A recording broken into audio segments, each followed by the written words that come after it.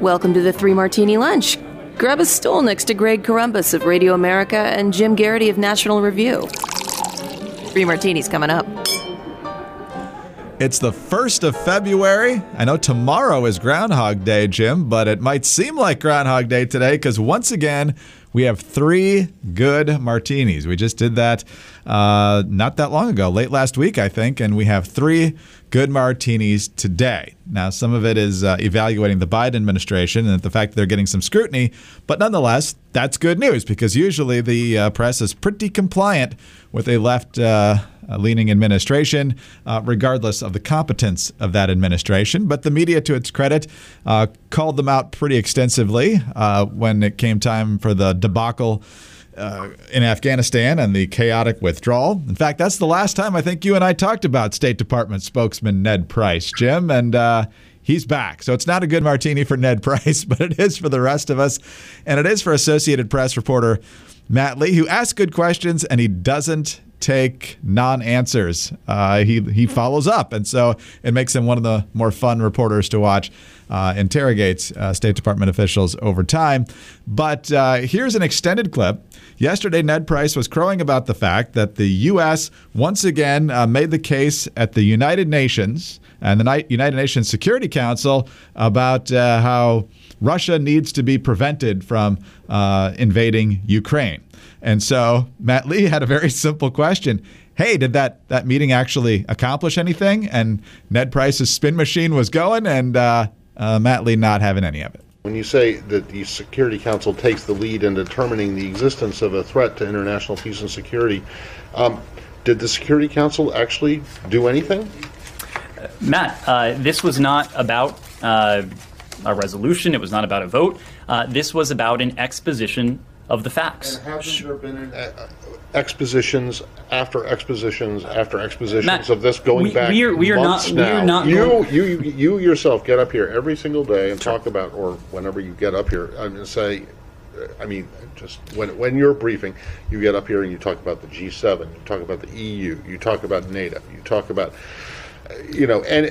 any number of international fora that where this stuff has actually come out and been agreed on. Matt, we are not going to apologize for engaging in robust diplomacy, for bringing this to every conceivable fora and appropriate fora, and for continuing to be transparent with our concerns. If the criticism is that we are engaging too robustly in diplomacy, that we're being too transparent, that we're being too consistent in what we're saying, that is criticism that we will accept if that's a criticism you want to lodge. Well, I'm not criticizing at all. I'm just curious as to when you say the world is united in opposing Russian aggression, and you say that because of what happened in the Security Council today, then that's just flat wrong, because the world isn't united. There were 2 members of the Council that veto-wielding members of the Council that didn't even want to have this meeting in the first place.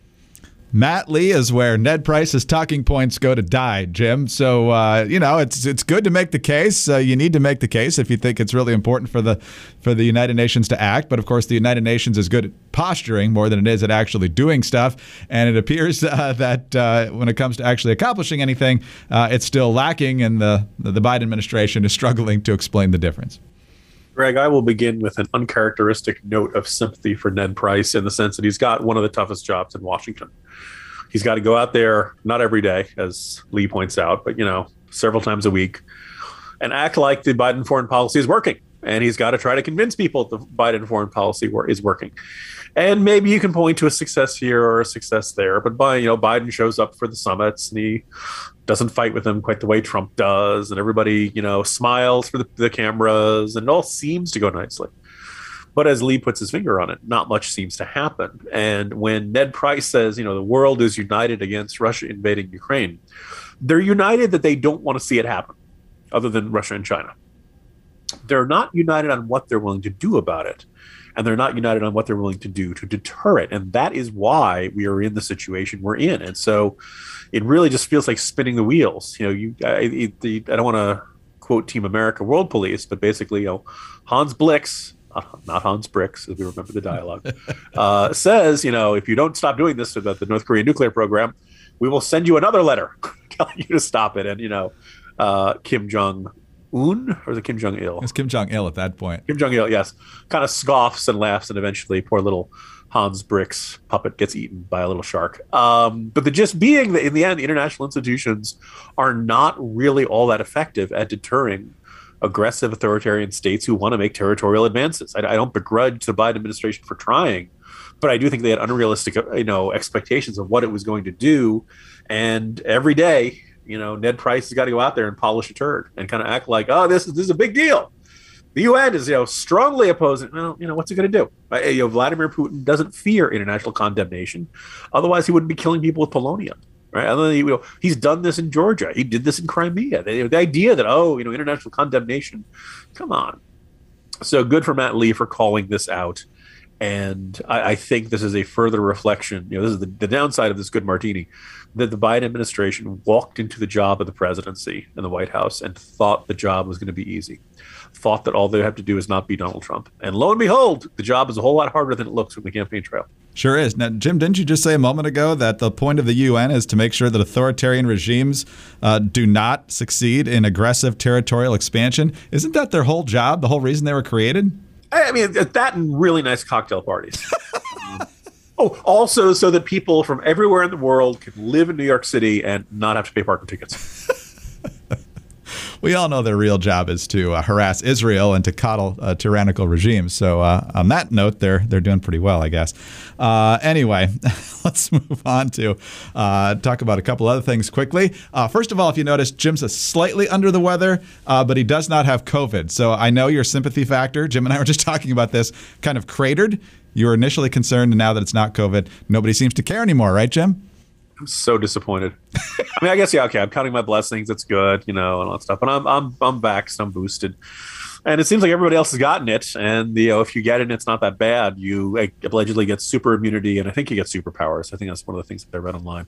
And no, it's not happening for me. I took an instant test this morning. It's just a winter cold. Boring. Well, whether it's a COVID case or whether it's a normal winter cold, best way to deal with it, get enough rest, have some liquids, eat well. But when it comes to that rest, get it with MyPillow products. Have a MyPillow, have your Giza Dream Sheets. When you take one of those nice warm showers, have the towels, walk around in the slippers. And right now you can get a phenomenal deal on the Giza Dream Sheets, which I absolutely love. By far our favorite set of sheets. And you'll never want to sleep on anything else ever again once you've tried these things. And for a limited time, you can get 60% off any set of the Giza Dream Sheets with a price as low as $39.99. But to do that, you have to use our code Martini at MyPillow.com. The Giza Dream Sheets are made from the world's best cotton, grown only in a region between the Sahara Desert, the Mediterranean Sea, and the Nile River. The long staple cotton makes these sheets ultra soft and breathable. They have a sateen weave, which gives a luxurious finish. These sheets are available in a variety of colors and sizes. They're machine washable. And they come with a 60-day money-back guarantee and a 1-year limited warranty.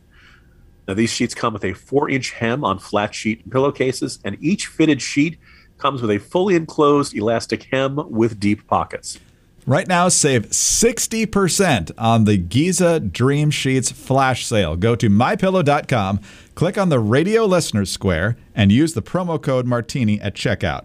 Or use that code when you call 800-874-0104 to get the Giza Dream Sheets for as low as $39.99. You'll also find deep discounts on all MyPillow products, including the MyPillow mattress topper, MyPillow towel sets, and so much more. These will be gone in a flash. I mean, a deal like this, they're not going to last long. So head to MyPillow.com, promo code Martini, or call 800-874-0104. Sleep better with MyPillow.com.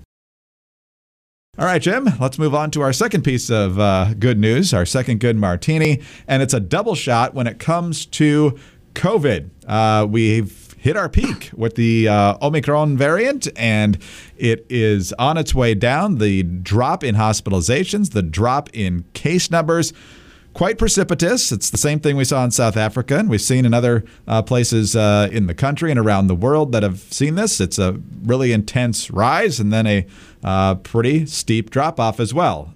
So hopefully we're on our way out with this particular variant. We're also seeing polling showing that 70% of Americans said yes to the following question. Do you tend to agree or disagree with the following statement? Is it time we accept that COVID is here to stay and we just need to get on with our lives? 70% say yes, 28% no. I'm guessing different people will have different ideas about what getting back to normal is. I think pre-lockdown. Other people may not. But Jim, people are coming to the fact that we're going to have to just deal with this going forward, and lockdowns and mandates and that sort of thing are not the path forward. Just moving on is probably going to be the best policy here. Greg, today in the Morning Jolt, I tried to, what's the status of the Omicron wave? Because everybody said, well, this is a really, really contagious variant, which means that the cases are going to increase really fast. But after everybody gets it, the virus has nowhere else to go, and the cases will decline really, really fast. And you probably heard a lot of dire coverage in late December and January, and cases were increasing really, really fast. The average daily number of new cases of COVID-19 reported nationwide declined 42% in the past 2 weeks. Now, have you heard about that as much as you heard about the increase? I think not nearly as much. It is worth noting the daily rate of deaths is up 30%. Deaths are a lagging indicator, so basically everybody who caught it, a couple weeks ago, is unfortunately succumbing. That's what that figure indicates to us. And the other thing that I just thought was fascinating is that they do genomic testing when somebody tests positive, they at a hospital or doctor's office or something like that, they then test to see, all right, what kind of variant is this? Right now, Greg, actually as of January 22nd, Greg, 99.9% of all COVID-19 cases in the United States where the variant was genomically identified was Omicron. Delta is now down to 0.1%. Delta is effectively gone. So three fascinating things that one indicate that, so cases are going down, they're going to expect them to go down. Unfortunately, the Omicron variant has probably reached everyone who is vulnerable to it, but we should expect these numbers to go down, and we should, particularly as weather gets warmer, we should be beyond this. Between these sheer number of people who got Omicron. Over the weekend, I noted that we've had about 75 million total cases of COVID-19 in the country. Of those who report them, lots of people test positive on a home test and don't necessarily tell their doctor or the medical, local health officials. So it's an undercount. But if you go by the official numbers, 75 million cases, 25 million of them are from early December. I think December 3rd was the date I was looking at. So you look at that, you're like, wow, 1/3 of all of our cases have been in the last 2 months. That's how contagious Omicron is. It's super duper contagious. But guess what? Everybody's got it, or seemingly everybody's got it, except me. And thus, it's got no more places to jump to. It's got no more new people to infect. The cases are going down, and they're going to continue to go down. I think this aligns well with that poll we saw from Monmouth polling that 70% of the people recognize, we are not 2 weeks away from flattening the curve. We are not, just one more month of masking is going to change this. We got to close the schools. No. This virus is now endemic. And the good news is it's much less threatening, as we saw in the Omicron numbers. But the problem is that, there's no point in nagging someone about, is that a Z95 or is that a Z96 mask or something like that. There's no point in doing any of this stuff. We have now reached the point where everybody's either got it, or they're vaccinated, or they're boosted, or some combination of all those. And if they haven't, and they've chosen not to, they've accepted the risks. And it just kind of feels like the country is ready to move on. My boss, Rich Lowry, has a fascinating column in which he basically argues that it would make a lot of sense for Biden to embrace it's time to go back to normal pre-pandemic life, but he can't, because it looks like in most of these polling, the Democratic Party is split down the middle on whether that is the wise direction to head in. Not surprising. I was just going to ask, is the 28% teachers union officials and people who run the local schools in Northern Virginia and the greater D.C. area, plus, New York and Chicago and L.A. as well. But it seems like the people who actually tend to make these decisions that affect a lot of lives are the last people to understand what's exactly happening here and are likely to accept the fact that we just do need to get back to reality. But anyway, hopefully they'll see the light soon, Jim, because a lot of people are getting pretty mad at them. Let's move on to our final good martini now, Jim, and this one is going to be pretty short and sweet. We basically knew this back in December when Joe Manchin went on Fox News Sunday, at that point hosted by Brett Baer, and said, I just can't get on with Build Back Better. I'm a no. Therefore, the Democrats couldn't get to 50. Kamala Harris couldn't break the tie. The progressives lit their hair on fire. The White House sent out this message trashing Manchin for allegedly not keeping his word. You know, the best way to win back somebody who's decided not to support your legislation. And so, of course, just like, have you changed your mind on the filibuster? The question for Joe Manchin every day when he walks the halls of Congress is, hey, any progress on Build Back Better? And, of course, it's Manu Raju of CNN who keeps asking the question, which he's perfectly entitled to do. But his tweet today, just after noon, was Senator Joe Manchin, asked about Build Back Better, said, "What Build Back Better bill? I don't know what you guys are talking about." Raju says, "I asked him if he's had any talks on the matter since December. Quote, no. It's dead." So, Jim, we'll see if they try to pick off certain parts of it and try to pass it piecemeal. But, a year ago, we probably would have said there's probably some sort of Manchin wiggle room there. But given how he's actually stayed strong on the filibuster and on the larger Build Back Better bill, as Biden has termed it, I think it's safe to say that at least for this Congress, it's dead. Greg, this actually has just been handed to me. Much like Francisco Franco, Build Back Better is still dead. We will keep you posted at the 3 Martini Lunch if there are any changes to this.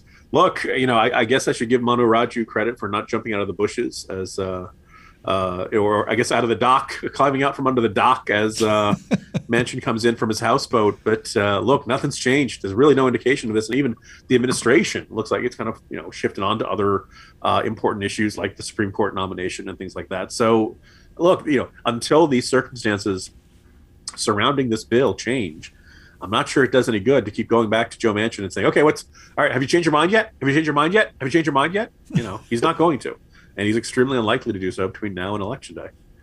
Yeah, I think that's exactly right. So we'll see. I mean, you got the Arizona Democrats censuring Kyrsten Sinema. You got the other Democrats, trashing Joe Manchin. Bernie Sanders kind of leading the pack on that. And they're going to need all of them on a Supreme Court nominee here and some other legislation I'm sure that they'd like to get done. So, considering them pariahs, that might be another good martini. I don't know if that'll deter them from supporting things they would otherwise like to do because they're being treated like outcasts in their own party. But hey, if it does, we'll celebrate that every day of the week. So, Jim? And we may end up doing that, Greg. We might. So get some chicken noodle soup, take a nice nap, and hopefully you'll be in fighting trim tomorrow. See you then. Napping? Greg, I'm way ahead of you on that. See you tomorrow, Greg. See ya. Jim Garrity, National Review. I'm Greg Corombos of Radio America. Thanks so much for being with us today. Do subscribe to the podcast if you don't already. Thank you very much for your 5-star ratings and your kind reviews. Get us on those home devices. All you have to say is play 3 Martini Lunch podcast. Follow us on Twitter. He's at Jim Garrity. I'm at Dateline_DC.